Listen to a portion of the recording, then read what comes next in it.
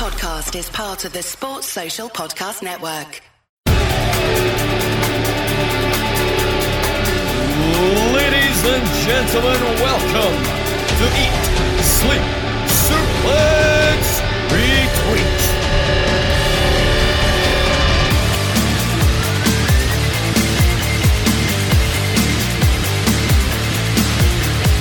Welcome everyone to Eat, Sleep, Suplex, Retweet. My name's Ross McLeod, and tonight we're going to talk about the biggest mainstream event ever to happen to British wrestling, NXT UK. But first, before we move on to that, if you want to have your say on tonight's show, head over to our Facebook, Twitter and Instagram. That's at Suplex Retweet on all platforms. And if you want to check out our other shows we've done, including a United Kingdom Tournament 2017 Tournament retrospective, or a UK Wrestling The Story So Far, where we actually previewed the 2018 tournament, then you can head over to Anchor, iTunes, Spotify and all good Android podcasting sites. Just search Eat, Sleep, Suplex, Retweet. So, before we start, let's meet the panel. This man has whipped quicker than the speed Brendan Rodgers left for Leicester at. He is the host of those shitey, pointless pre-show parties. The owner of wrestling events and a wrestling resident DJ, Ryan Gallagher. All four of them points are correct. I'm good. It's your first time in a studio show. It's mate, I've made the effort. I've never met you before. I mean, I wish that was true. We all wish that was true. Well, on that note, next up, charming, funny, Helen's favourite son. These are all words to describe Derek Kernan. However, we have made do tonight with Gary Kernan. Oh, it's funny because it's true. Well, speaking of favourite sons, much like when I used to go to the park to play football as a child, this man is only here because my mum yelled to take your brother with you. It's Scott McLeod. I never met Ryan either. I was awkward to ask, who is this man? And last on the panel, and last on everyone's list of favourite Stevensons, he's Laura's least favourite roommate behind the spider that lives under the sink. Mr. It's My Podcast, Stephen Wilson. And that's really bad because she's terrified of the spiders.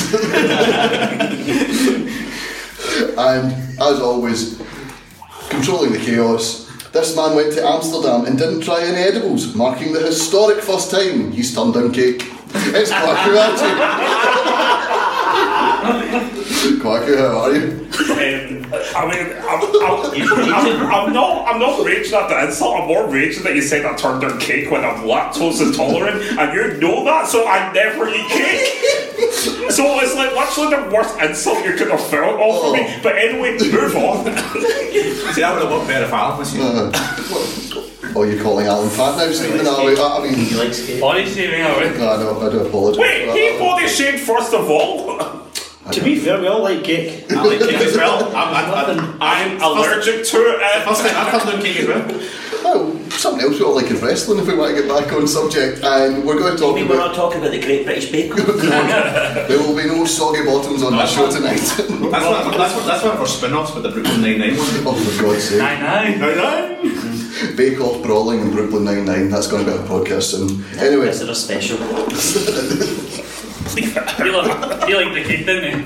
This becomes more of a farce every week. Anyway, so NXT UK, before we got the brand itself, we got the two tournaments. We've covered the 2017 tournament.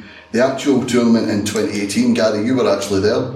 You were there with our on-site reporter. Yes, live reporting, and we broke the news first that night of NXT UK's announcement as well. Yes, there's at Suplex Retweet for breaking wrestling news. But what was the atmosphere like in the arena that night, Gary? Just the fact that we weren't just getting a show. You know, for years people have clamoured for like pay-per-view or a WrestleMania, but we were actually getting a weekly televised brand. What was that like?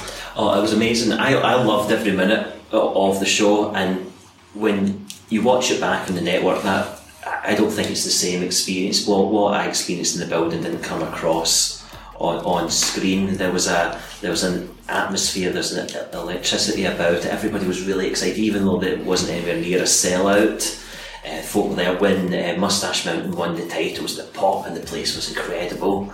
It was such a fun couple of nights, so I'm so pleased to went to it. So, Ryan, your first time on the panel, so we'll go to you next. Okay. So, what was your reaction originally to the fact that we were getting a UK brand? thought it was quite a good thing, you know, something we've wanted for a while. You know, people go to indie shows every single week and you always think, oh, WWE never pay attention to indie shows, there's so many good guys on this. But now, all of a sudden, we've got this new weekly show that's going to be getting these guys that we know somewhere that we can broadcast them across the world as well. You know, it's going to be on the network, people across the world can see what we've got across here as well. So I love the idea of it. Stephen? Yeah, I agree with Ryan. I thought it was a good idea because we've talked to a lot of guys in interviews in the past. Most of them have said the fact that when they started off wrestling, got WWE was a pipe dream. You know, there was no direct route to them. Only the best of the best from this side of the pond got to go there. So to be able to have something that these guys who have worked incredibly hard to give them something to actually be able to do and work for the WWE, it was great for them and it was also great for us because more wrestling for us and easy access, you know, can't complain. Yeah, because they've been saying that it was coming for ages without any actual news or information about it. It's like when you ask for something for your mum and dad, they'll say we'll see, and you pretty much know that's enough. But eventually we got it. I just troubled channel, so leave me alone. The announcement of the first tournament came out, I don't know about you guys, but came a bit out of the blue, and then the expectation of what was going to happen next went on and on and on, and it was only World of Sport coming back on TV in the weekly block that feels like it accelerated WWE's thinking. But I've got to say, WWE's international expansion, I think, strategically is a really great move and quite an interesting business model. Because as much as we would love WWE to do some of the big events, the big pay-per-views here at WrestleMania or SummerSlam or whatever, I think the reality is that's never going to happen. Yeah, the furthest afield they'll go is like obviously Toronto this year, SummerSlam. That's the furthest afield they'll go. But obviously you mentioned World of Sport. It was a case of the first one came out because of World of Sport.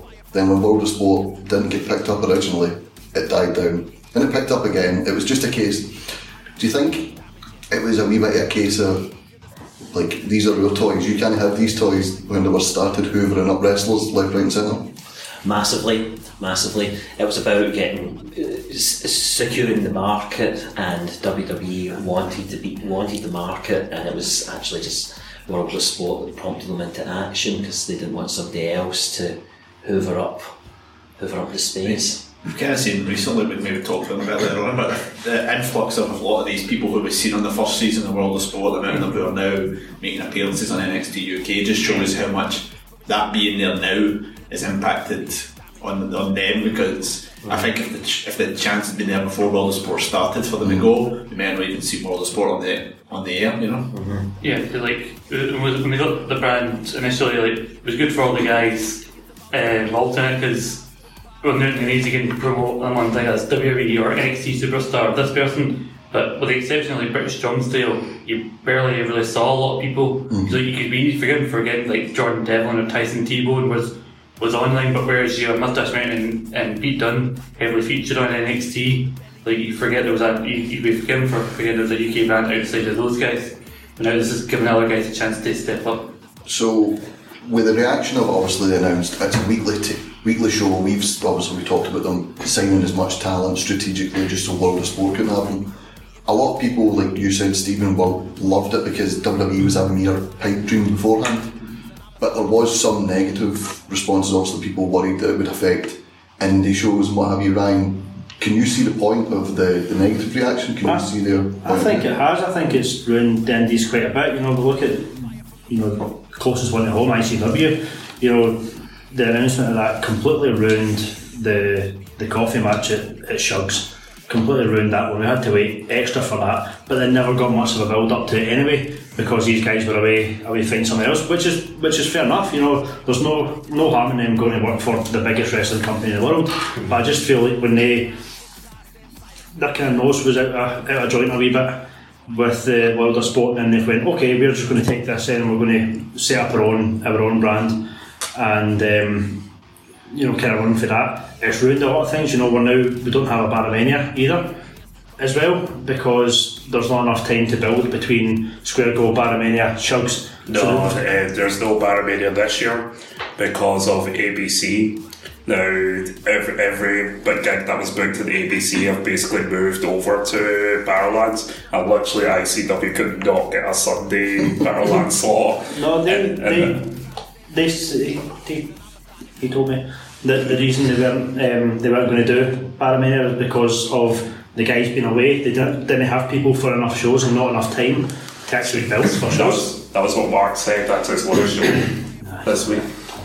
There's not enough time for any old storylines, between if you're finishing Square Go, they now would have to have something between now and April to have one of our big 4 shows of the year. They're doing something at the Barras later on in the year, apparently. So I think Ryan makes a fair point about the scheduling, and the scheduling conflict last year was obvious. Whereas this year, if you look, WWE's done their last taping in Coventry on the Friday and Saturday night to avoid the conflict on the Sunday, which avoided the conflict on the Sunday night with ICW in the Square Go. Now, I don't know if that was by accident or by design, or just a coincidence. Could they not get the Coventry Sky Dome for the Sunday? I think it's a coincidence, because I think it's more WWE being like Ryan said, the biggest in the world.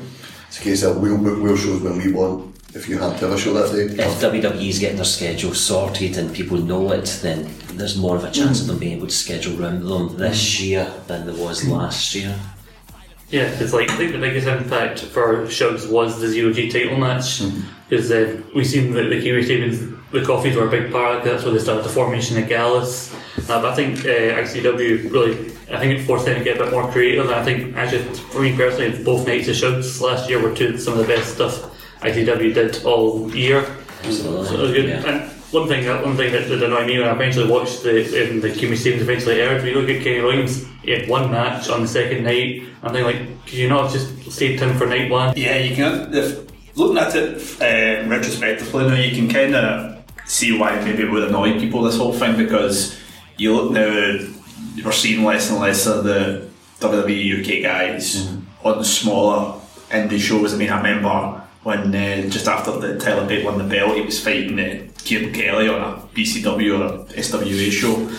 You wouldn't see that with somebody at that particular level now. So I think you can, they're not having those level of guys in these so really small shows. Ladies and gentlemen, someone who said that I never turned down Kate has broken a chair just now, and I believe that's the second chair he's broken this year. So Stephen, continuing. I'm like the girlfriend from Shallow Hal. Stephen, continuing. No, that was worth it. But you can understand why people who only go to these wee family shows are a bit annoyed, and I'm not seeing guys like Pete Dunne and that anymore. But at the same time, you got to take the good with the bad. It means we're getting to see a lot of these up and coming guys now. The Source shows in particular, they've got a lot of these up and coming great talents. You're seeing it more on PPW now and everything like that. So it's only going to help the long term. I suppose it gives people a chance to get new names in and see new people.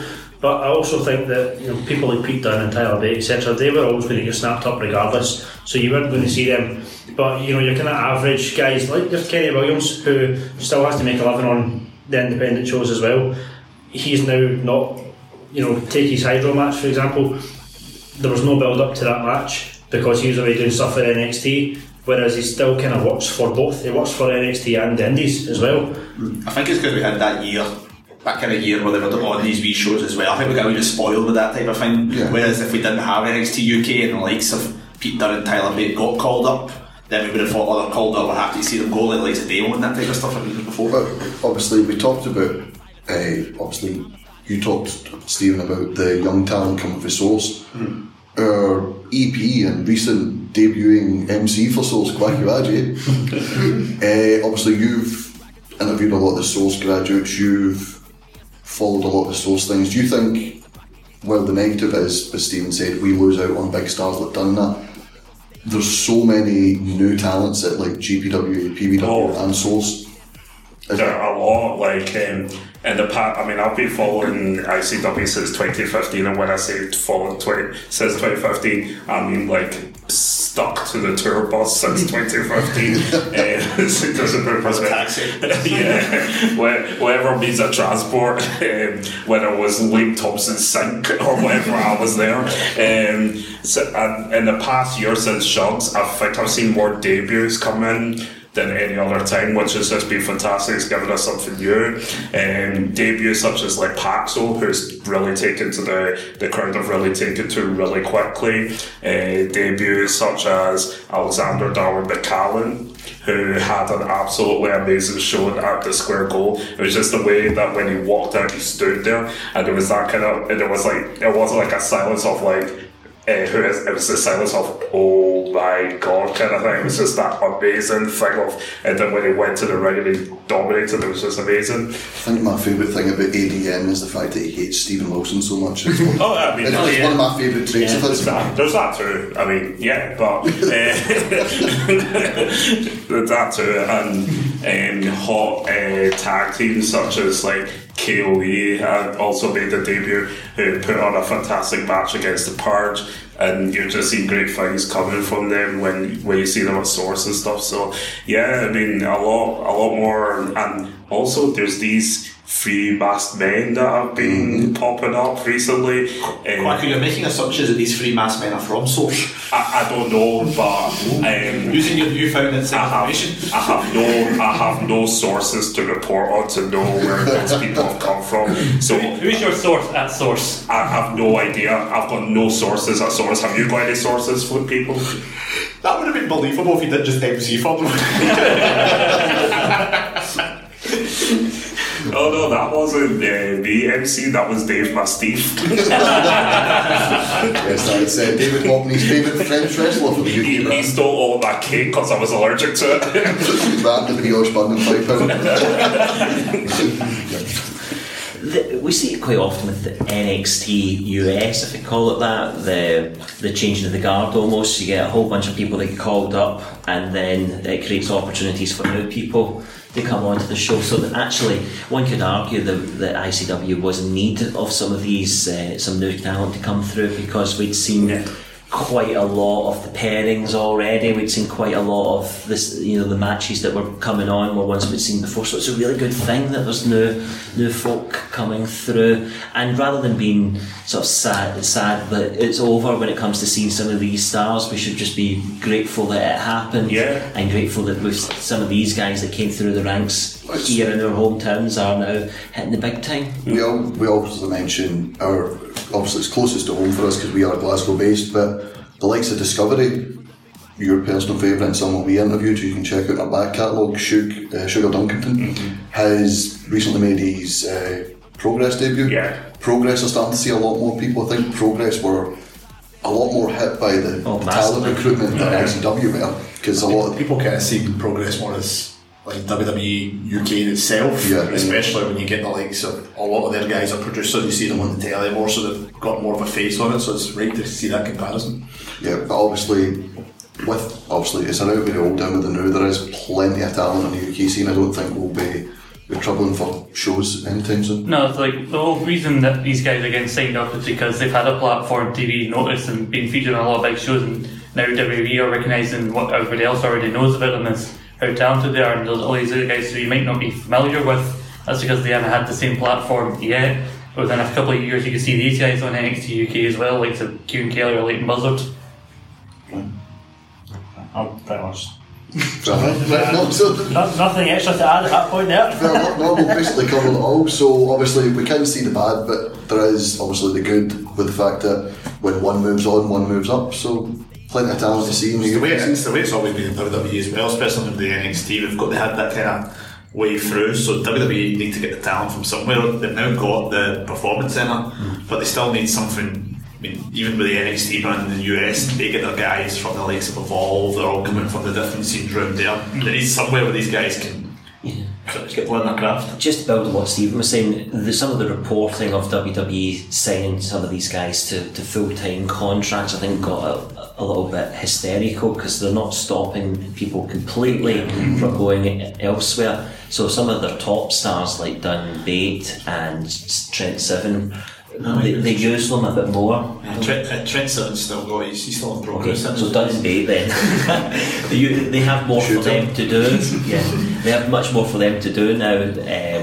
and therefore they're getting matches and so on. But some of the other talent in NXT still, they're not wrestling every week, so they still need to wrestle to keep in proper matches, to keep ring conditioning up. So we'll still see quite a lot of the stars coming through. Fair enough. So we've talked about that. We'll talk now about the debut on the network itself, because it sort of came out of nowhere. We were waiting and waiting and waiting. We mentioned, obviously, Shugs was in July.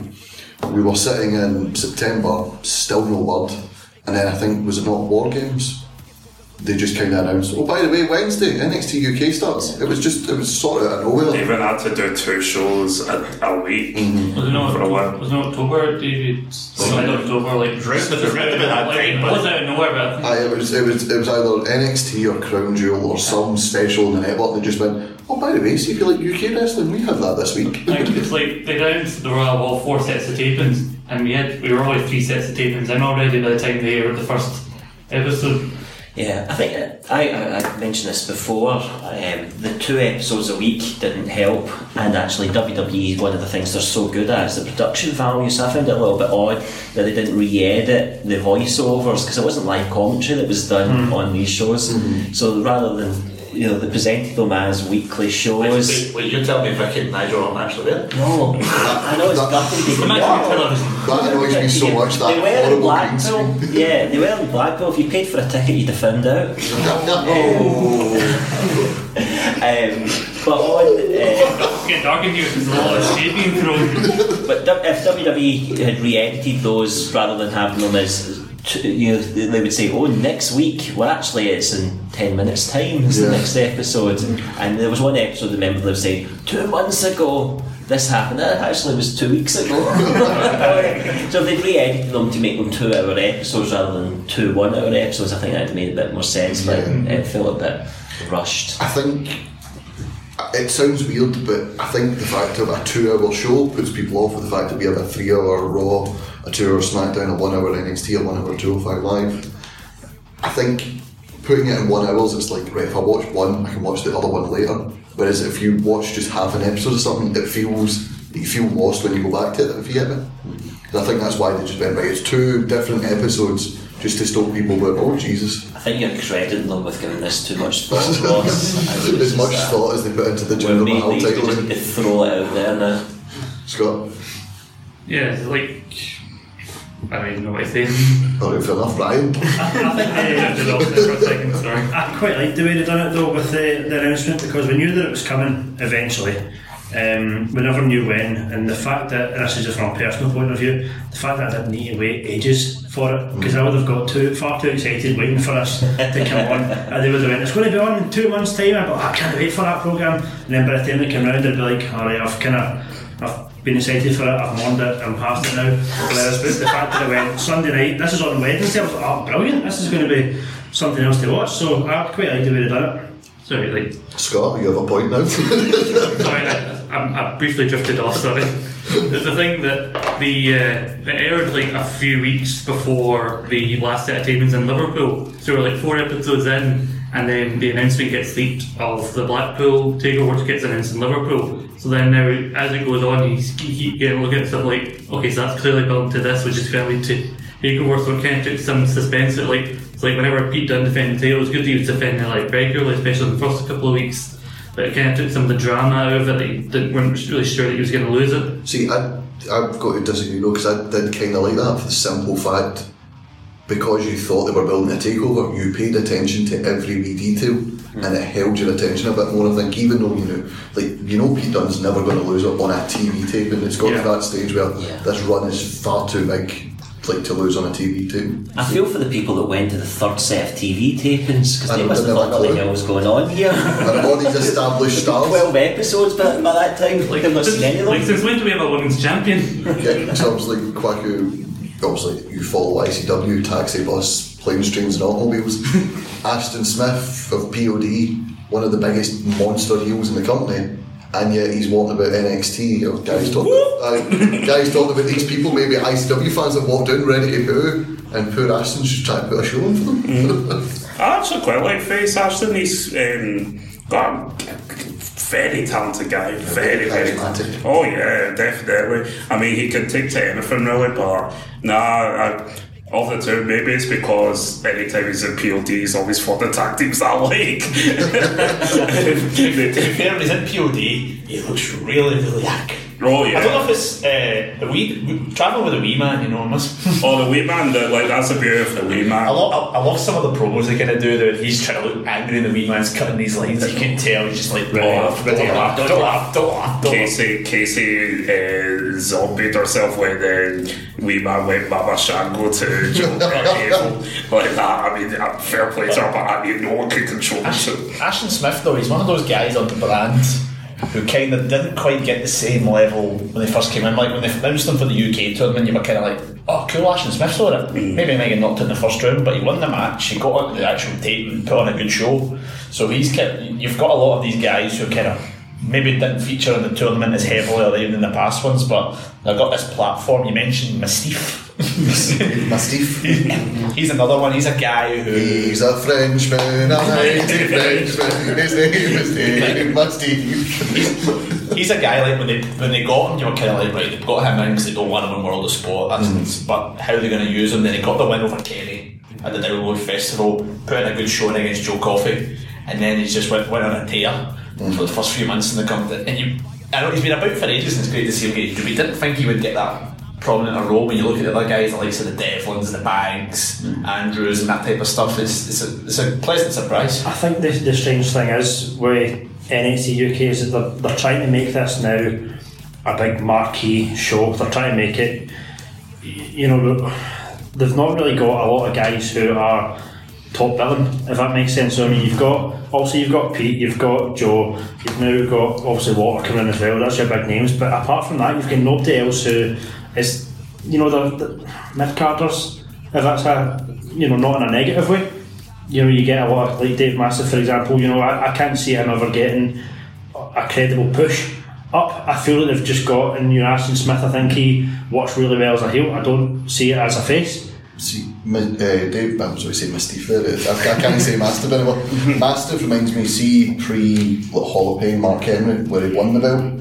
Beforehand, where he was heel or face, he was always that guy, maybe like a Survivor Series or a Royal Rumble, where the big stars were needed for the multi-man matches, were like, right, we'll put him in because he's a credible threat, but he's not going to win the belt. I think that's sort of the role he plays. He is a guy that everybody respects on the scene. So many the two ones that kind of got that's kind of like that. You've got him and Ligero. Poor first name. Poor awesome name.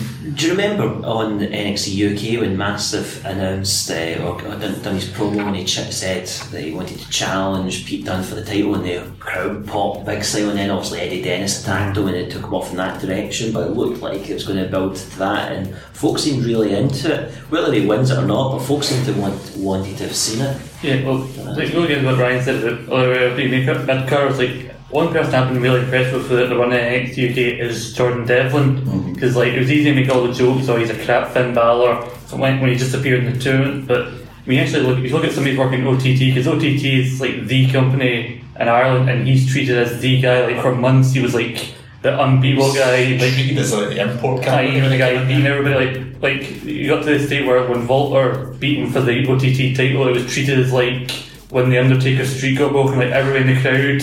Okay, and everybody talking like, oh, I never thought Jordan Devlin would get beaten, and and he was one of the ones like when he fought done on TV for the title. This was when I was kind of annoyed that it had been put back for months and like delayed there, and then this wasn't happening on TV, because Devlin is one of the guys I could see beating the champion, and it's a shame that the way it was like aired months after the match had happened, because you knew he wasn't going to, like, it was a shame, because I'd actually like to see what he did, because he joked about, I'm going to rebrand this place as NXT Ireland featuring the UK. See, I really like that, because it's something that gets done a lot. But obviously we'll touch on him later on, Finn Balor, when he showed up at TakeOver. Yeah. A rising star from the UK. It's like Ireland's a different country. Yeah. Learn this, Americans. And I think the gimmick that Jordan Devlin had was just a case of, yeah, I'm not from the UK, I wrestle in the UK, I'm from my own country, I want my own... I'm not from here, I have my own customs. I love the promo he cut on Ligero, where he's like, there's this guy in the back with a mask who thinks he's Mexican, he's from Leeds. It's just, there's a pause because they all start shouting Ligero. He goes, he's from Leeds. So we've discussed obviously some of our favourite stars so far. I'll go around the panel and get some more names. So I'll start with Kwaku. One of your breakout stars from like the lead up to takeover tapings. One of your breakout stars of the brand. This is going to sound weird, but I'm going to kick off with the first one because this guy to me has been a revelation, Fabian Eichner. Oh, he's been brilliant, hasn't he? He's been properly wow. Like, we saw him in the Cruiserweight Classic and everything. The guy's become a heavyweight and he's still got all the freakish moves that he does, and it's just, and he's got that brawler style to it as well. He's got a big array of moves, and he's been a proper breakout person. I like as well they've teamed him with Marcel Barthel, who is Walter's partner on the independent scene, because I think it's clear they want Walter to be a big star. Ring Kemp put him into the faction. But I think obviously it gives Walter the singles run, and it also gives Marcel along with Eichner a credible tag team. I think you can see them challenging for the tag title soon. So Ryan's go to you, one of your breakout stars. Well, I've got a few. We mentioned Jordan Devlin. I thought we were a class image one, but my main guy that I like just now is Zach Gibson. Oh, he's brilliant. And one of the UK tournament. He is the epitome of heel heat. He is absolutely hated, and he laps it up. And when he won the tournament that time, and he gave that promo at the end, it went for about 2 hours. It was nuclear. It just people and see the shoes off if you hate Gibson thing. Yeah. Love it, absolutely love it. Does the place stink when that happens? He doesn't know, he can almost smell his own shoes. You just see a brawl in here. What's really funny about Gibson is friend of the show, Neil Dawkin from Liverpool, big Gibson fan, and he always says like anytime that people do that chat, he's like, I don't want to do it back, I feel left out. I don't want to make people I made them do. Pure pressure. No, usually when it's the shoes off, all we hear the takeover was Gary shouting at Lucy, put your shoe back on, I'm not putting it back on again. Looked at your own shoelaces. So it's got some of your breakout stars for the brand. Johnny said, Johnny. the way you put it together, that 4-man fatal. Jesus. I'm joking. We can maybe touch on Sid Scala being a breakout star, not because he came in as a jobber and sort of I loved him. the assistant to the general manager. I think it was just to help Johnny Saint, because Johnny Saint's from the era where there's not promos every week, and I think it's just to kind of take the heat off of Johnny Saint. It looks like Sid Scala's trying to help his granddad. Right, anyway. But it's all genius though. Rhea Ripley, I'm going to have. Rhea Ripley. Because like when I looked at it, when I found out that it was her that had won the title, I obviously got it leaked like many other people I didn't. It was kind of like an odd choice because all we knew of her was Mae Young Classic, but her heel work in the first couple of months as the champion was superb, and like in fact she had the advantage that she was quite a bit taller than most of the other women, so it looked like she had this pose, and there's like especially when she did that reverse clover leaf, it looked like she was probably picking them up with one hand. And also the fact she put that photo of when Tegan Knox got injured in their match at the Being Planet, she did that picture of her being her knee as her profile picture on Twitter. So obviously we talked, obviously you said there, Rhea Ripley quite a bit bigger than the other women in the division. We touched on this in our Big Show, easy to say drunk. When Big Show was at his best is when Rhea Ripley's also at her best. It's that I'm bigger than you, I'm stronger than you, what are you going to do about it? What are you going to do to stop me? I think she's played that heel role very well. Yeah, because like we're always worried in the lead up to her match at TakeOver that she would be seen as kind of a placeholder for Tony, because it was clear Tony was going to be a big star. She'd won the Mae Young Classic. Then Rhea Ripley more than held her on in promos, and she was like, I'm sick of being compared to you, it's you that should be compared to me. Steve? There's a couple ones. One I would have loved to have said if I've seen more of him was Travis Banks, because he's absolutely amazing, but I've not really seen too much of him. But I'm going to go with one, maybe not so many people have got mixed reviews on it, it's Eddie Dennis. Hear me out on this one. I've seen quite a bit of his progress work in the last year or so where he turned on Mark Andrews, and it kind of brought out a different side to him. He got to a point that he made something turning on a guy like Andrews. He made the fans vouch for him. But even though in NXT UK we've not kind of seen that side of him, they've kind of made him portrayed as this monster, which I'm not going to be like, he's probably not the best fit for him as an ex-teacher, you know. That's my problem with Eddie Dennis. They completely ruined him to begin with by going former headmaster. Now all I can think about is an angry teacher storming about. And I'm like, have you seen that in between as well about Mr. Gilbert? that's different. It's too much to ask for when the fans are booing Eddie after a promo for him to go, it's your own time you're wasting. But when he actually wrestles, even though he's a big guy, he's got that presence about him, and I've always been a fan of him since I've seen that progress work, and it's kind of it's maybe a bit more that I'm happy to see him doing well, but a lot of the stuff he's done pretty well. It'll be interesting to kind of see where he goes in the next few months, but I've been impressed with a lot of the stuff that he's done. Gary, one of your breakout stars? Joe Coffey. I think he's been a revelation and exceeded my expectations when him and Mark got signed, and when you seen Mark appear to help him, the two of them sort of done that run in after the 4-man fatal at the UK Championship tournament. You thought they were going to be a tag team, but then Gallus came together as a unit, and how good is that theme song? Amazing. And as a group, I think they've really taken the opportunity and ran with it. So yeah, huge credit. I'm sorry, Gary, once you mentioned the theme song I stopped listening. I had it playing in my head. It was the theme song was the one when Mark first brought it out, because everybody loved these old ones. They were kind of like, why they changed it, but the more you hear it, it's just like it gets you pumped up, doesn't it? It's like, you know it's a fight, let's go.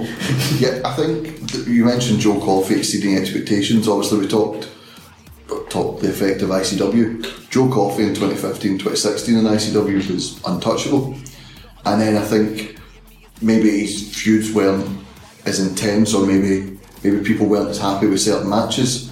So when he came to NXT UK, there was some hesitation maybe. He went through a bit of a character change, didn't he? Yeah. He went from being the Iron Man to the Iron King. I think the Iron King's better though. It's more serious, and when you look at someone like Joe Coffey, who looks like he could crush your head like a peanut in his hand, and it's like, yeah, this is his kingdom, I'm not going to debate that. I like when he does the thing of drawing down his face to say he's going to get slapped. I love that. That's like proper death kind of thing, and that's what's kind of started this whole kill shot thing. It'd be nice to see them actually get properly cheered in the Glasgow team, because every show they just get ripped for being Scottish. It's like, come on. I know they're the bad guys, but come on. I know. It's been done. It was really just the three big Scots, right, throw them together, but they've made it work, and obviously he main evented the first takeover, which we'll touch on later. Wolfgang's heel turn brought Lucy to tears. Like Bailey's future heel turn. Don't say that. Even though he did win the tournament, he was probably a favourite to win it. Coffey, you always knew, you look at him like, he's the kind of guy, you don't know what Vince would think, but you know Triple H would love a guy that can, like, an NXT UK or just the regular NXT. He'd be a guy that Triple H would have push.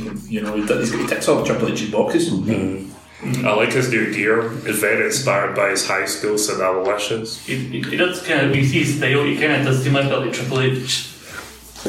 Ryan? I thought he deserved a bit better actually in the tournament this year, but looking back now, it's probably the best thing, because if he goes far in that tournament, it probably puts him too far up the pecking order, whereas now he's almost kind of come in almost as a nobody from the very start, and just very quickly powered his way through everybody and made himself a bit of kind of credible challenger. So I quite like the way they've done that, and so I'm a massive fan of Joe Coffey, as everybody will probably know anyway, so I love seeing him succeeding. I genuinely thought he was going to beat Pete at TakeOver. I think a lot of people did. I think we all did. I think we thought Pete was maybe going to be, because he was appearing more and more, he'd just been on War Games, more and more on the original NXT.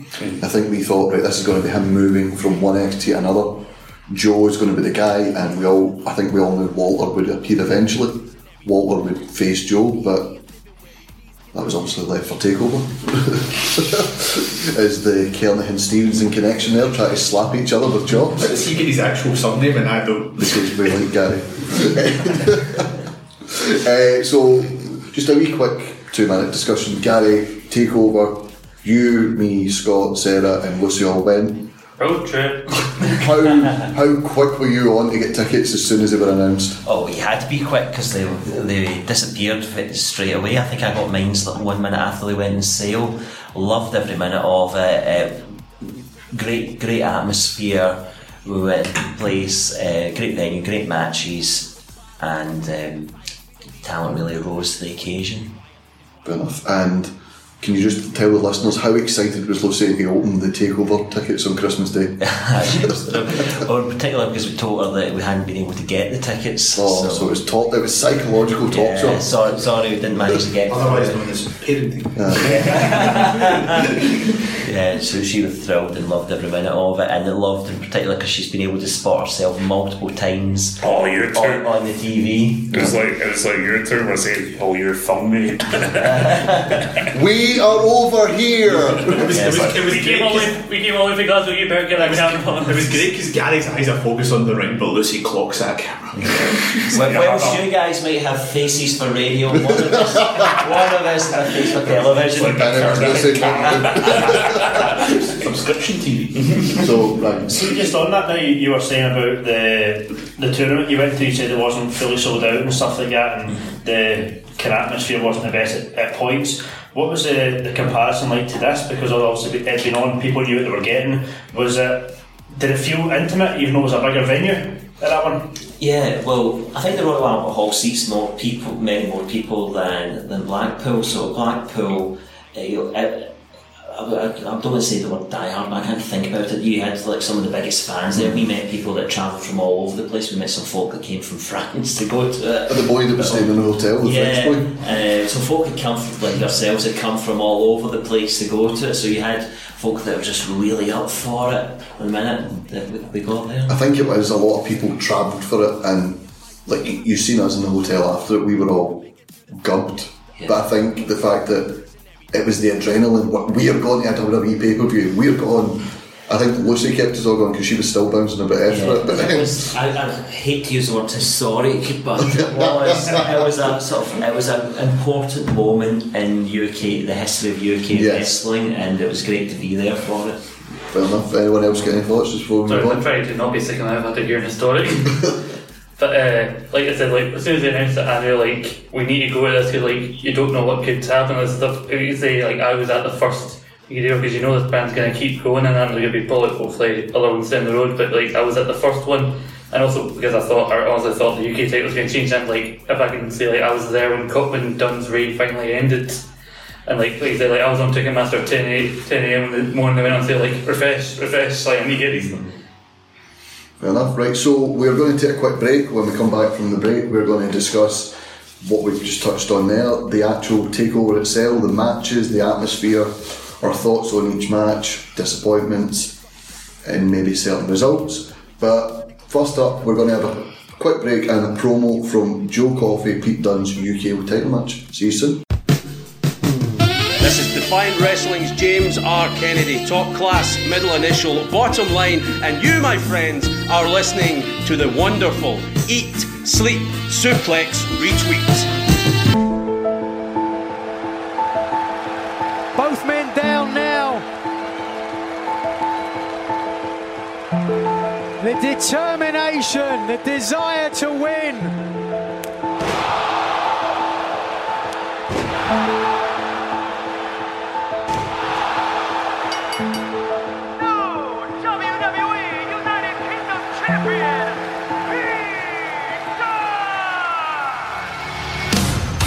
In the space of 2 years, I've gone from unknown to being the longest reigning champion of the modern era.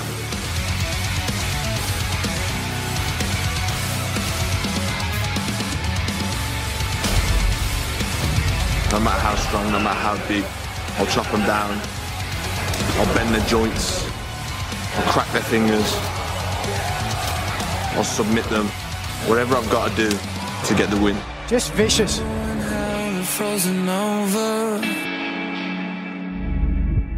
NXT UK takeover Blackpool.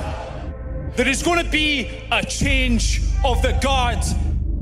Where was Joe Coffey when the first WWE inaugural UK Championship tournament happened in Blackpool? Where was he? Yeah, that's right, I was sitting in the house. Sitting at home with the telly on. I had it on. I saw Tyler Bate, Pete Dunne, Mark Andrews. You know what? I switched it off because I couldn't watch it, because I was bitter. I was extremely bitter that I wasn't there. It's about me. It's about my opportunity. It's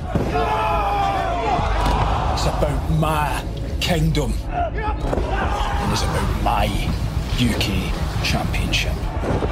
What poetic justice it would be to take and rip that WWE UK Championship from Pete Dunne. Coffey came out here, signed the contract, and instead Dunne snapped his fingers. You talk too much. That's arrested Gallus, Mark Coffey and Wolfgate. Oh, Joe Coffey from behind. It's now time for the Iron King to stand and claim his throne. Let me know if you ready to get dollars, holla, 'cause we wildin' out. If you want it ready, steady, go. Fight the good fight because this is war. Pete Dunne has been avoiding a real challenger ever since he won that UK Championship. The result's always the same. A bitter end for Joe Coffey.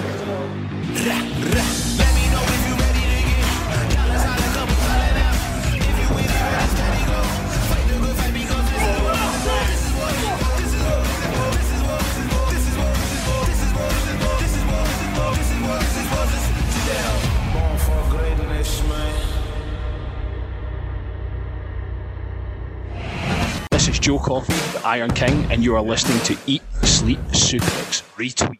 Don't miss it. Ladies and gentlemen, welcome to Eat, Sleep, Suplex, Retweet. Welcome back to Eat, Sleep, Suplex, Retweet. We are doing our NXT UK show, and before we get back in, I just want to thank James R. Kennedy and Joe Coffey for the sound bites.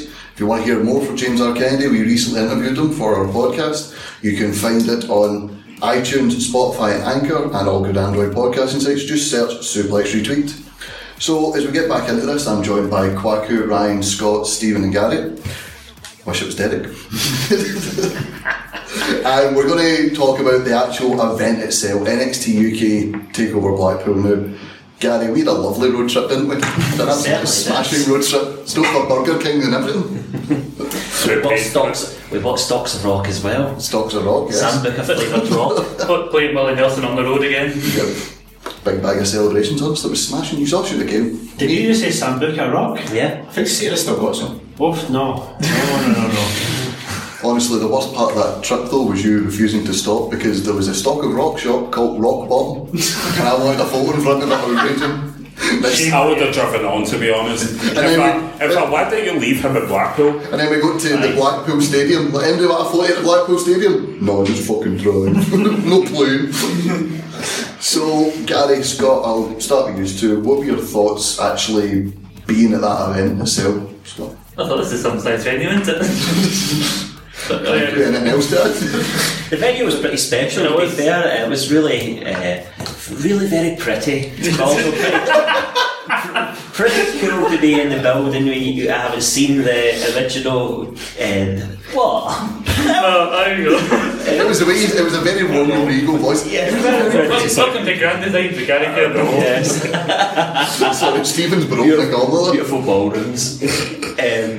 But to see to see the venue that to be in the venue that the first tournament was held in was pretty cool. Yeah, it was great that they went back there after being where the first tour was held, and it was a great atmosphere. There was, you could tell there was like a lot of people and most of them had travelled down for it, and they were loud the whole night, especially in the opening tag match.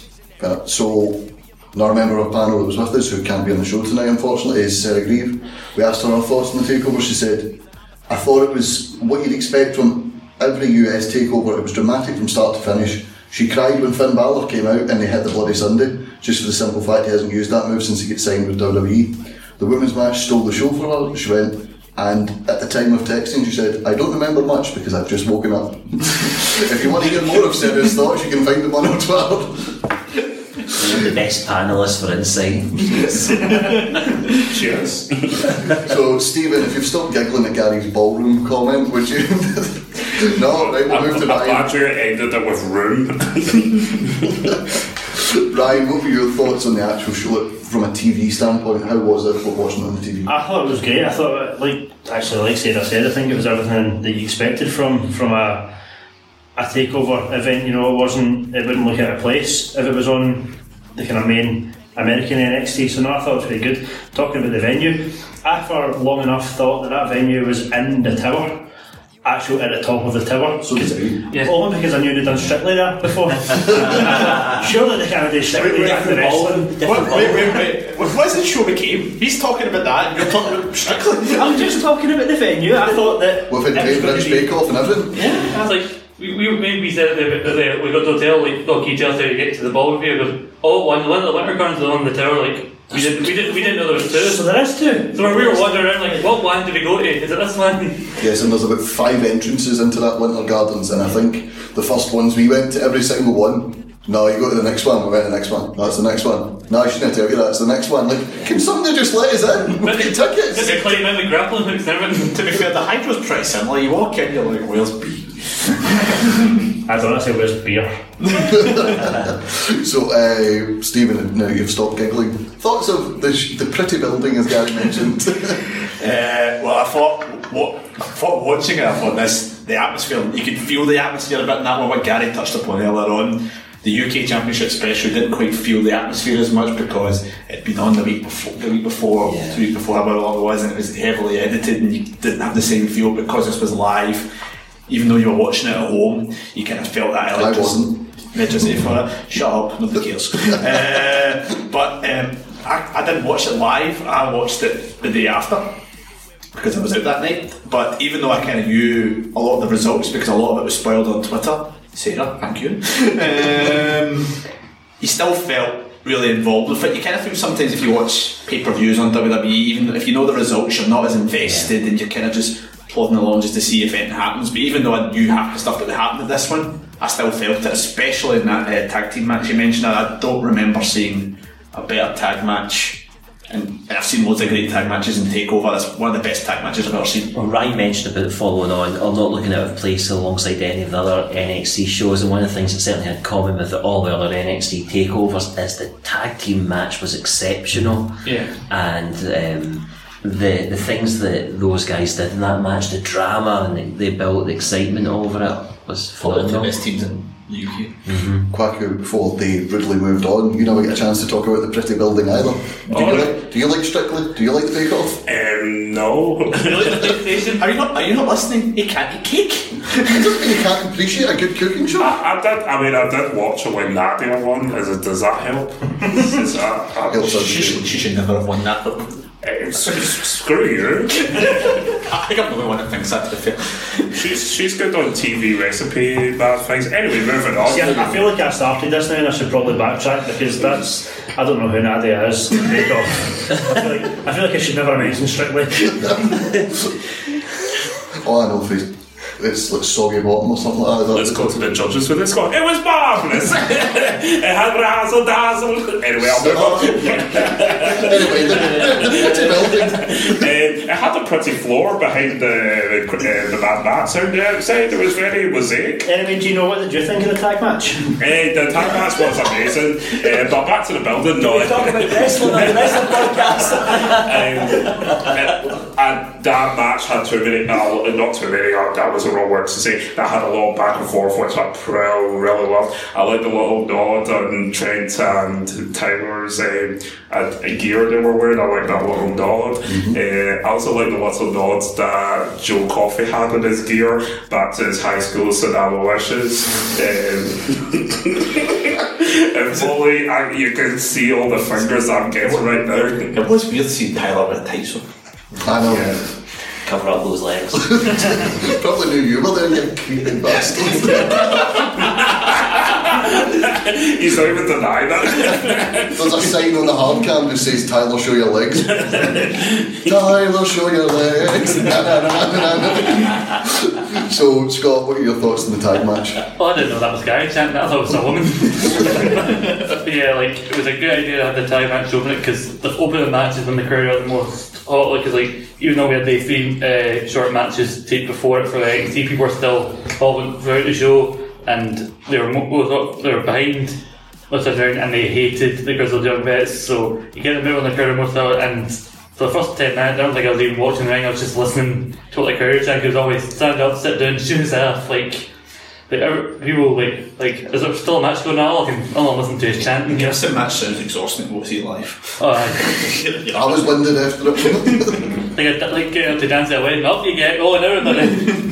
I think they got it spot on, to be fair though, with the outcome of that match. I thought that's, if you put it on Much Last Mountain, I think that would have been too obvious for your first event, whereas you've got somebody, you know, Zach Gibson mainly, and you know, obviously James Drake plays his part, but Zach Gibson mainly, I think that's the guy you need to put the belt on, because he will milk that every single week going forward, and he'll make the title relevant. He'll make people interested in it going forward. You know, it's already having one really good match, but I think you need to be able to continue that for weeks. For obvious reasons, I wanted Moustache Mountain to win. But when it comes to Zach Gibson, yes, that as well.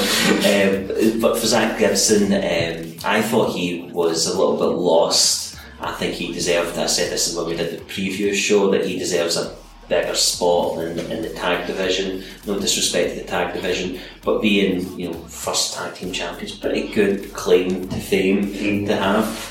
And he's getting a bit more of a spotlight now as a consequence of it, so you know, that's a good thing.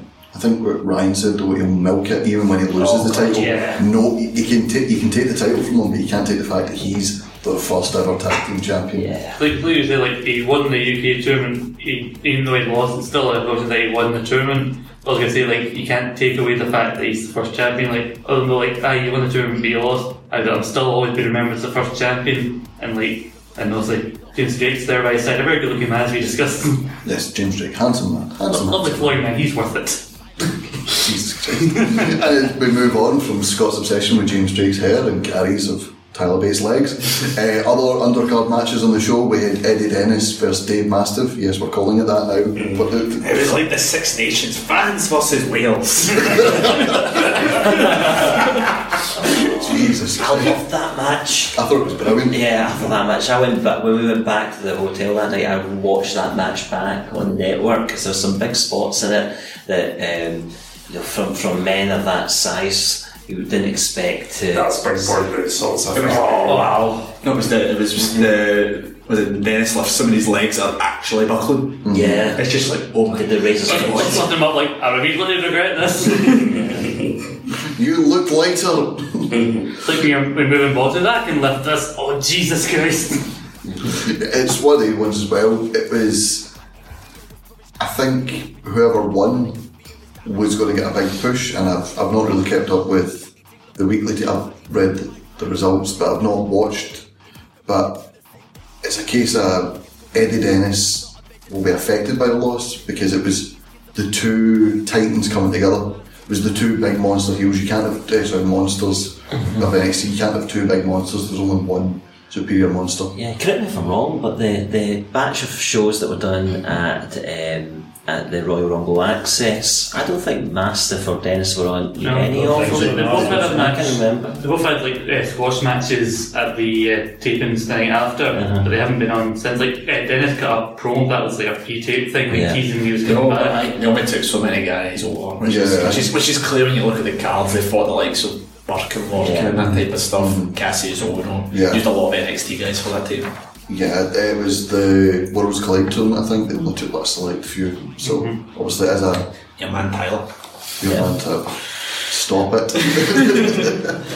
Just his legs are your man Tyler. Moving swiftly on. So there was a rather smug moment for me standing at the bar after Travis Banks has been taken out by Jordan Devlin, and he says, "I'm the best Irish wrestler there's ever been." And we're standing at the bar, and the man goes, "It's going to be Walter." And I went, "I said best Irish wrestler, it'll be Finn Balor." And this guy looked at me as if I was talking Spanish. Like, no, it won't be Finn Balor. Why would Finn... Boom, boom. Boom, boom. As the smoke begins and you just see my smug pearly whites like, Sorry, you said boom boom and then small guy. Was Taz coming in? Yeah, so the bar for the start of that. That's a strange time to go. That's actually like I didn't know he was at the bar. He went to the toilet during the entrances and then Banks got taken out and like when Weller came, I didn't know where he was. I didn't know he was at the bar. I'm trying to text him like, Roski, you're just that. Is this a common theme that he ditches your shows? Yeah. Our listeners would be really interested in Ross's movements for the night of the well, he's a jolly show.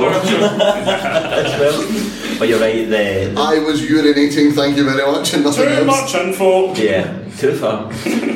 You're right though, when his music hit and when he came out, folk went crazy there. And we're just talking about Tyler Bates' body. Jesus Christ, Gary. The abs and Finn Balor. nothing. I agree with that. My God, that boy is ripped. Oh, he does sit-ups. He does one or two a day. Would anyone like to talk about the match and not Finn Balor's body? There's one thing like it was a good match. You can't get accustomed to Finn. Like he's on Raw every week. He doesn't always not always doing stuff of note, but it's always good to see him. Like the idea, like you didn't think he'd be here. Like that's like the whole surprise there when that added. That made you like more excited to see Balor or like. Because you knew eventually they'd maybe do this teacher v student thing, but you didn't realise how soon they would do it. And then you really look at them like he's just like that Spider-Man meme. I saw a tweet that went out the day before when the Performance Centre opening. The guy he took a picture of Finn and Jordan talking next to the ring, and they were like, "Oh, I wonder what these two are planning." And then once the takeover happened and they actually got the match, he was like, something fishy was going on. I should have asked him what was happening. Like Stephen said earlier on about Travis Banks, I really like Travis Banks. Thinks he's great. Disappointed that his injury probably has affected the spot he has in NXT UK.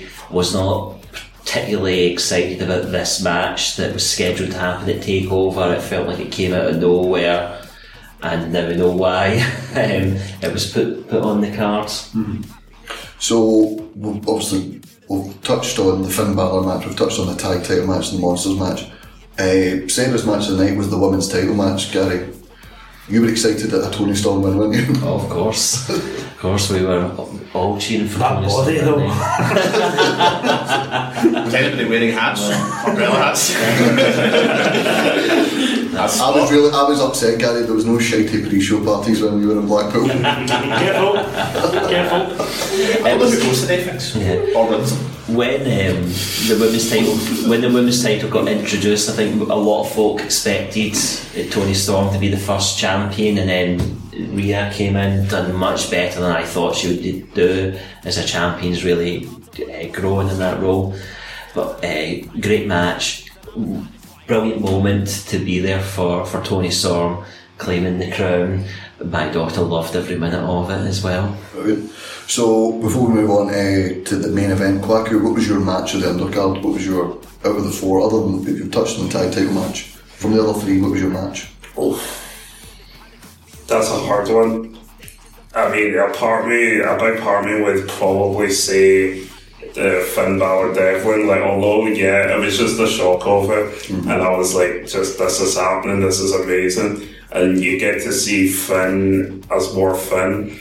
And I'm a big fan of Devlin, who, by the way, I think has got the best executed moonsault in anywhere.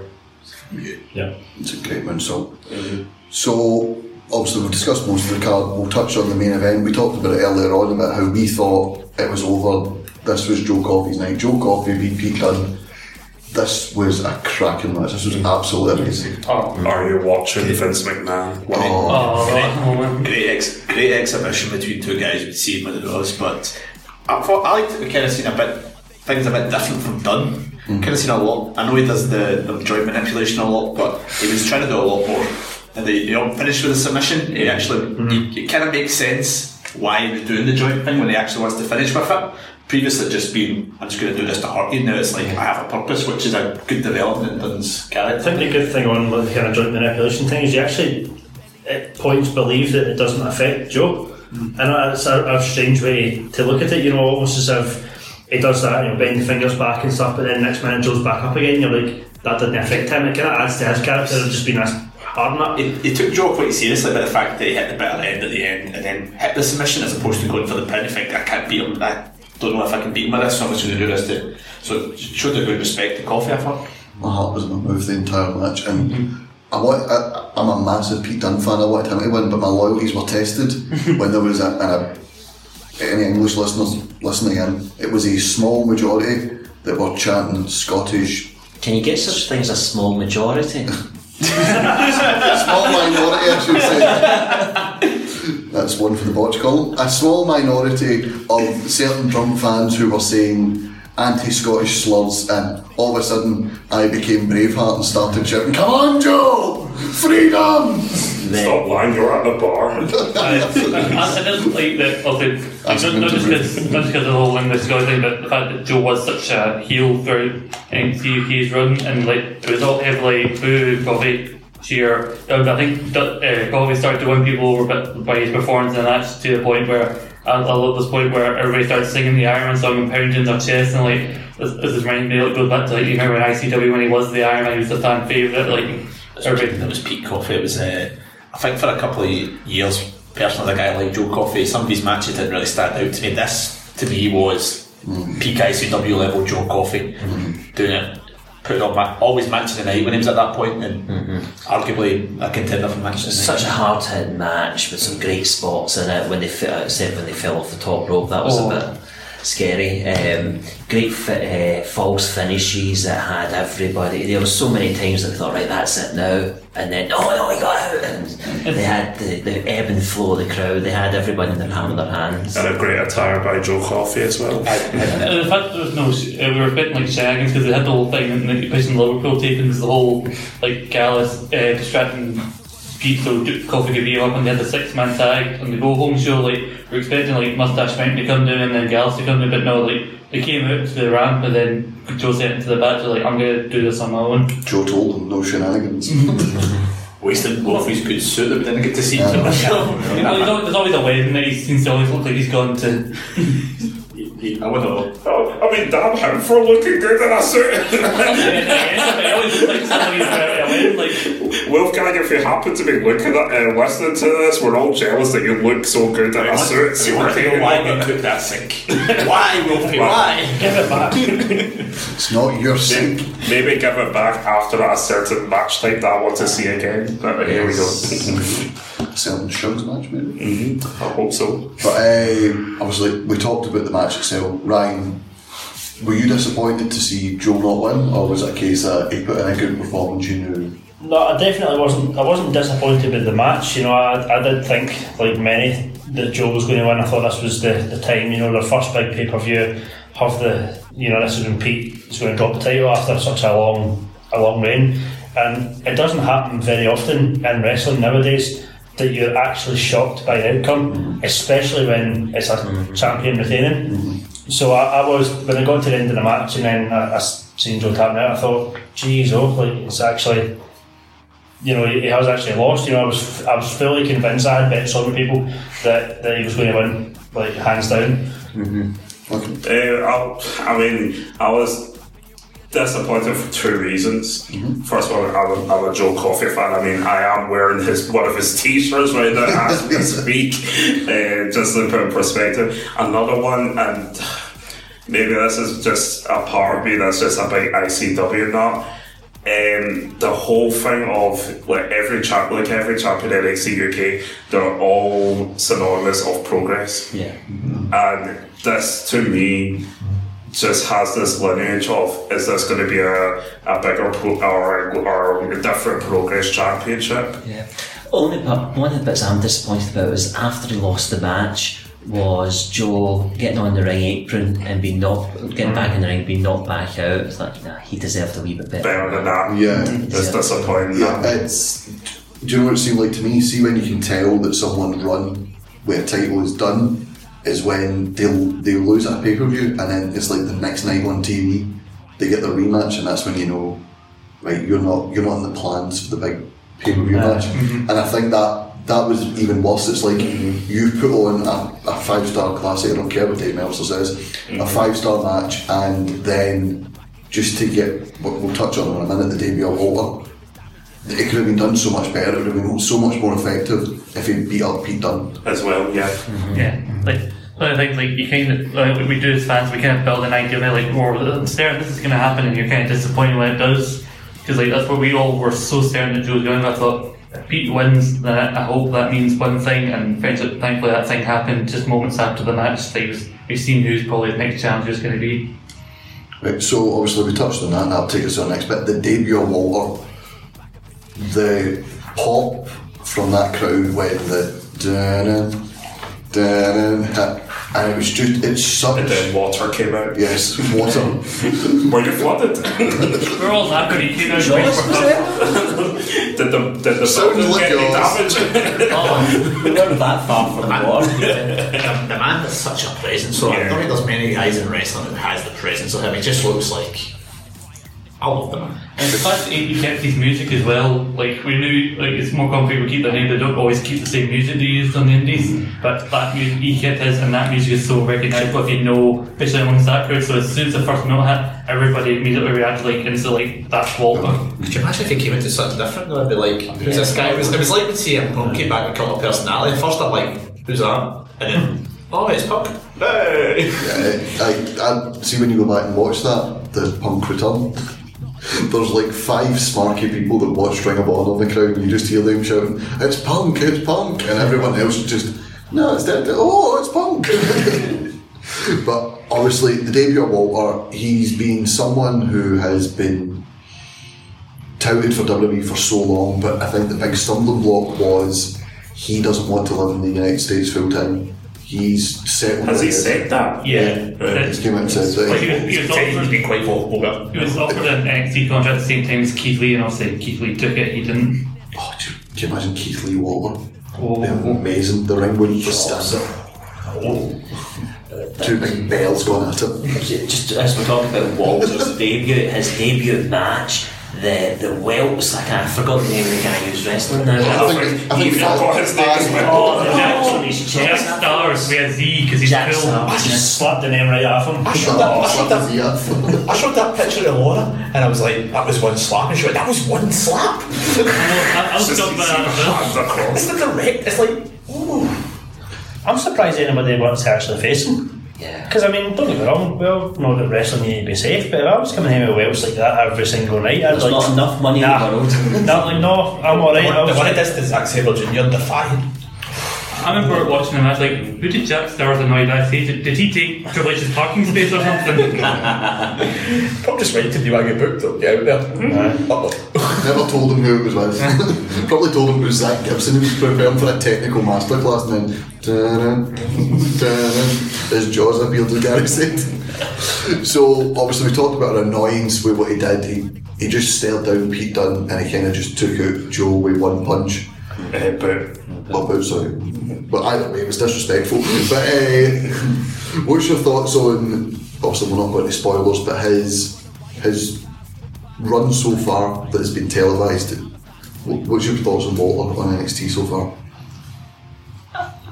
I've got a general gripe with the post NXT UK booking. I don't think it's capitalised on the excitement. Nah. So Walter appeared that first night. We got the type of match I think you would expect that night. I would have loved actually before Walter went on to Pete Dunne for him and Joe Coffey to have picked up business, and for Joe to have said, you know, pick up from him being kicked out the ring the night before. I originally thought that was going to be a feud. I thought it was going to be Joe and Walter, and Dave Mastiff would finally get his title shot, and then Walter would fight Pete Dunne. Yeah, because like in the night after Takeover, Ian Mac and Mark Bobbitt, I thought that was going to be a thing. He was going to go through all of Gal's one by one, like next Sunday we'll do, and then on Joe before getting shot down, because that would have been a good story. Right. That's my kind of gripe though, when you know people like that come in, you have that like moment where Walter and Pete in the ring, and then they do nothing with it. You know, there's nothing that happens after it. You know, if you've seen that on Raw, SmackDown, look at this week for example. You've got Batista. Wasn't it yet? No, it was last week. You know, when you see Batista last week, and you think, okay, we know what's going to happen. Then it's going to continue and roll on. Whereas it seems that it just doesn't. You know, Triple H should never plan birthday parties again. Wow. Plan Stevens' birthday party. See, Batista showed up at my birthday party, I'd be like, do what you want, it. Laura, have you have I got your attention now? So you can have them. Stevie and the Spider and the couple are getting wrecked up. Before we move on to Stephen's thoughts of Walter, have any of you seen it's a Vine and it says, when the squad are trying to plan a pre-game and no one's planning anything, it's just Triple H's promo. I'll come to your house, Dave Hart. You can come to my house. Why don't you just come here? No, you've got a lot of time in your house, Ross. I really should be studying when I go to college. But anyway, Stephen, your thoughts on Walter? I'm just happy to see him. I think he's absolutely amazing. I think he's just such a. Like I said earlier, it's the presence of him. You need, if you want your main champion, it needs to be somebody who's just going to. You can build the brand around. You want this jacket, don't you? It's just so good. I want him just to come out. I want him to walk everywhere to that music. You know, just like. I bet he does that in his house coat and the house.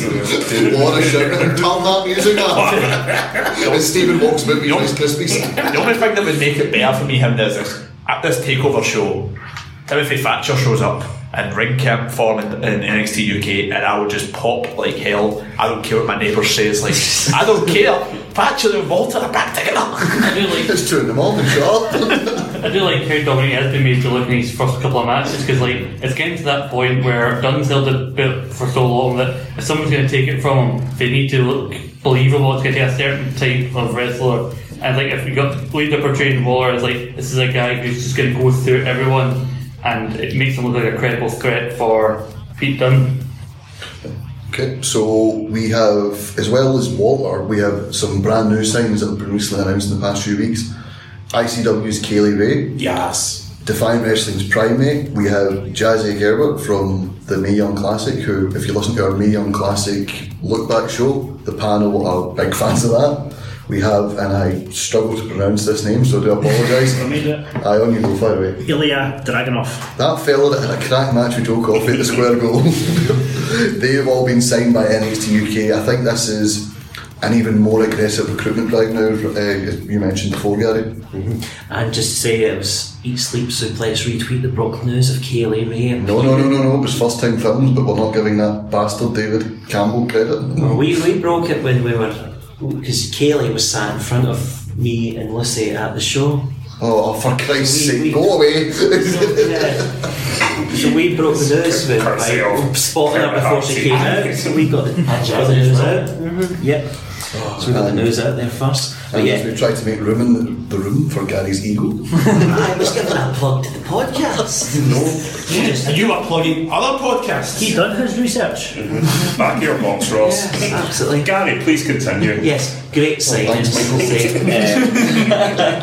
someone's got to do a good job right here. Great. And also quite interesting of. I know we're going to talk about it in a moment about the future of NXT UK, but there's a lot of talent now on this roster. Some of them haven't been given a particularly big spotlight up until now, and now the competitions for spaces has just really intensified with these extra signings. I'm just happy to see Primate wrestling again. It looked like at one point his career was over. He had to retire briefly because of a jaw injury. So now to see him back in NXT UK so quickly. What are they calling him now? I can't remember what they're actually called. Jay Melrose, like the Primate, because that's his real name. Like, can you not just call him the Primate? It's like calling Boyle War Mike Kitchen. It's like, it takes a bit away of the damnation his name's Mike. It's no surprise that Dragunov's name changed. Aye. Is this backstage going, nope? I heard I can't remember. That's kind of me reading the script. I can't pronounce his second name, so I'm not going to attempt it. But I think I have heard somewhere that has his actual second name, so they're wanting to use his real name. Mm-hmm. I mean, they're all great signings. So it's still a class. I think Dragunov is going to be one of the top stars, and he'll be the one they'll prime to face Fulton. I think he's. We all seen him at the Square Go, but I had watched him before when he had that run in progress with Pete Dunne before. The promo for that one was outstanding. The match itself as well. Interesting choice of music. Yes. But the match itself was outstanding, and we've seen him against Joe. Stephen. When you seen him against Joe at the Square Go as well, I thought it was an outstanding match. It lived up to all the hype, so hopefully we'll see that one again at some point as well. I mean, we've mentioned these signings, but we also have to remember that Dar is now going to be on NXT UK, and Jazzy and Kaylee weren't the only people in the roster, the only people in the audience that night that are now coming on to NXT UK. Well, we can't remember the name of the other guy that was in the audience. The guy used to be the footballer. He's been in NXT US. Luke Matthews. Yes, thank you. Thank you, Scott. And we popped up at the front crowd in front row at TakeOver, and we were like, who's that? Yeah, so there's quite a lot. Although this is NXT UK, we've got folk from all over the place. Yes, absolutely. We've got some more people from across Europe now. I don't know when she's going to pop up, because she has popped up as well as Viper. Or Piper Niven. I don't know what her name's going to be. So, something I want to touch on, and this is a spoiler for anyone who's not been watching NXT UK. At the NXT New York TakeOver WrestleMania weekend, Walter will face Pete Dunne. I think we all knew it was heading that way. It looks as if Walter's going to win. Do you think there'll be a bit of an annoyance from the UK faithful? You know, Gary, you yourself know it wasn't cheap to head down to Blackpool. We spent a lot of money to go there. We're not saying we should get a new champion every show, but maybe having a UK takeover and then the title change hands in America, is that a bit disrespectful? I'm not sure I would say disrespectful, but I think there's a case to be made that the title change should happen here, and the NXT UK audience, the NXT UK fan base, the people that have been following this show religiously, should be the people that get to see that big moment, and very few of them will get to see it when it happens in New York. So yeah, I think if the title was going to change hands, it should change hands here. Well, it is annoying that it doesn't happen in the UK, but I think for a couple of reasons I'm not as annoyed by it. One, I think it kind of comes full circle because he won it on a US takeover, so he would lose it. Plus it's WrestleMania weekend, so it's a big moment to have on the biggest weekend in wrestling. And also the first tapings, I'm big ahead of it, the first tapings after that Mania weekend, I believe, are the Glasgow tapings, which some of us are going to. So if Walter does win, we can see we were there for the first title, possibly the first title defence of the new champion. Stephen, your thoughts on it? I thought both actually valid points. I was swaying towards Gary's one, but Scott's actually it kind of sells him, makes the brand look bigger if on the biggest weekend of the wrestling calendar that title has changed hands. I think that's a very good point. I suppose it brings people in as well. You know, people that might think, you know, people from across America that might go, oh, NXT UK, no bother with that, I don't know who they are. I like my NXT, I like my SmackDown, my Raw, that's me. Whereas if they're watching this and you showcase the best that you've got on the biggest show that any brand of NXT will do in a full year, I think that people would watch that and go, oh, by the way, that was a good match between them two. NXT UK, I might give that a watch. So I think from a business point, it probably drives people across a bit as well. You're thinking right. Sorry, carry on. No, I was going to say, I think you're right, and actually Pete Dunne might transition across after that to NXT permanently. Sorry, Quacker. So obviously Scott mentioned the Glasgow tapings. We all have our tickets for the Glasgow. How excited were you when we got an actual Glasgow taping? Because we've not had one in Scotland yet. Yeah, I didn't think Glasgow would be the first place in Scotland to host an NXT UK. I was convinced in my own mind that it would be Edinburgh they'd go to, because WWE seems to be trying to put NXT UK into markets that they don't have WWE live shows in. The problem is Edinburgh, let's be honest, they don't have the best. It's not a wrestling city. Discovery's done a really good job over there. I don't think St Plymouth is really a wrestling hotspot either. Have you been to Plymouth? You never know. And to be fair, like one of New Japan's first UK shows was in Milton Keynes, we all know the wrestling hub of the UK, Milton Keynes. I actually thought they were going to go Aberdeen. Yeah, because my point is about WWE taking the show to different markets that WWE's not able to go in for themselves. But when it was announced, it's like, yes, got to make sure I got tickets. I was on the train that day to Edinburgh with my boss, and I said during the conversation I had to break off with her to say, sorry, I've got to go and buy some tickets now, so we'll pick up in a minute. Your boss looking across at you like, oh, is it a gig? What gig is it? What band? Yeah. WWE. Like Edinburgh, I think the only real viable location is Corn Exchange, but I think they would want more tickets than that place holds. Yeah. I think when we mention Glasgow, we forget, obviously now because the Hydro is the hub for a lot of things there, we forget the SECC, we forget the Velodrome, and we forget the Braehead Arena, which is 4,000 seats. You know, that's easily filled in an NXT UK tape. And as we know, it's hosted Beyonce before. Actually, is it weird that Marmy actually thought, like, they've been looking at the sale of venues that they've been putting together, that they've been putting shows on, sorry, part of me actually thought, wonder maybe if they'd done it in the O2 Academy, or the O2 Sportatorium, sorry for Let it go, man.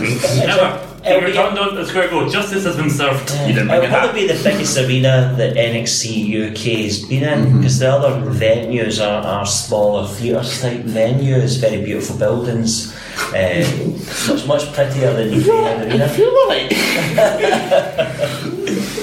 do you have like a rose bush in your back garden, don't you?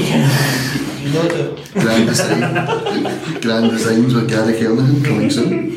So just before we wrap up for the evening, just going to go around the panel, some maybe quick fantasy bookings or quick things you want to see happen in the brand going forward. Scott?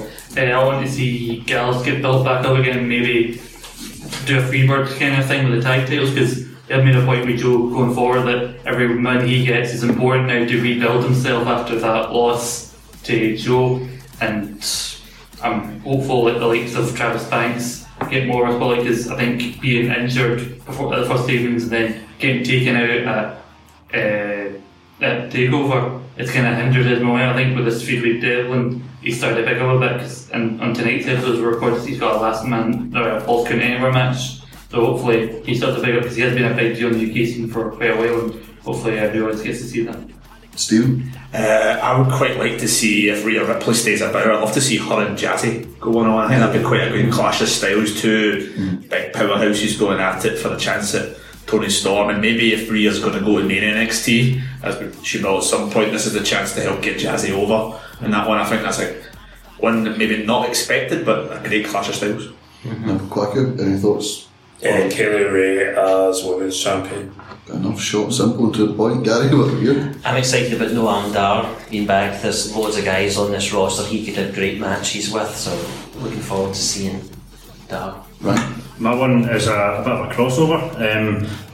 After seeing what he done against Pete Dunne at the first takeover, I would quite like to see at some point Joe Coffey against Adam Cole. Gallus taking on Undisputed Era's got that kind of helps build on what happened with the UK Championship weekend, where the crowd were not feeling Wolfie that night, and they were feeling Adam Cole, so maybe a bit of frustration on Wolfie's part about that. Can you imagine maybe Gallus recruiting an extra member? 4-on-4 war games. They need to recruit somebody from Scotland. Is there another coffee, brother? There's only one other Scottish guy in the roster. Anyway, so that has been our show for the evening. I want to thank my panel, Ryan, Scott, Stephen, Gary and Quackett. Thank you very much. Thank you. So next week it's WrestleMania Quiz 2, Electric Boogaloo. After me winning last year, we're going to find another rhyme for 2. No. Quiz 2, Electric Boogaloo. It stays. Sarah's back in the hosting chair, and it's going to be myself, Scott McLeod, Nathan Fisher, David Campbell, David Hockney and Stephen Strachan, and a quiz where the ESSR title will be on the line. Oh, the horse, Goatman's title's up for grabs. Yes, they might have lost it by then in Fastlane. Yes, and before we go, if David Campbell had a problem with my name being above the door last week, it's going to be a bigger problem next week when my boot's up his arse. Good night.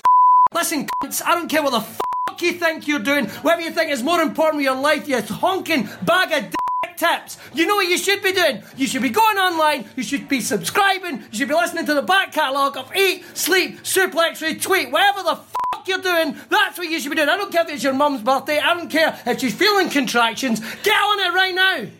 Sports Social Podcast Network. Pulling up to Mickey D's just for drinks? Oh yeah, that's me. Nothing extra, just perfection and a straw. Coming in hot for the coldest cups on the block.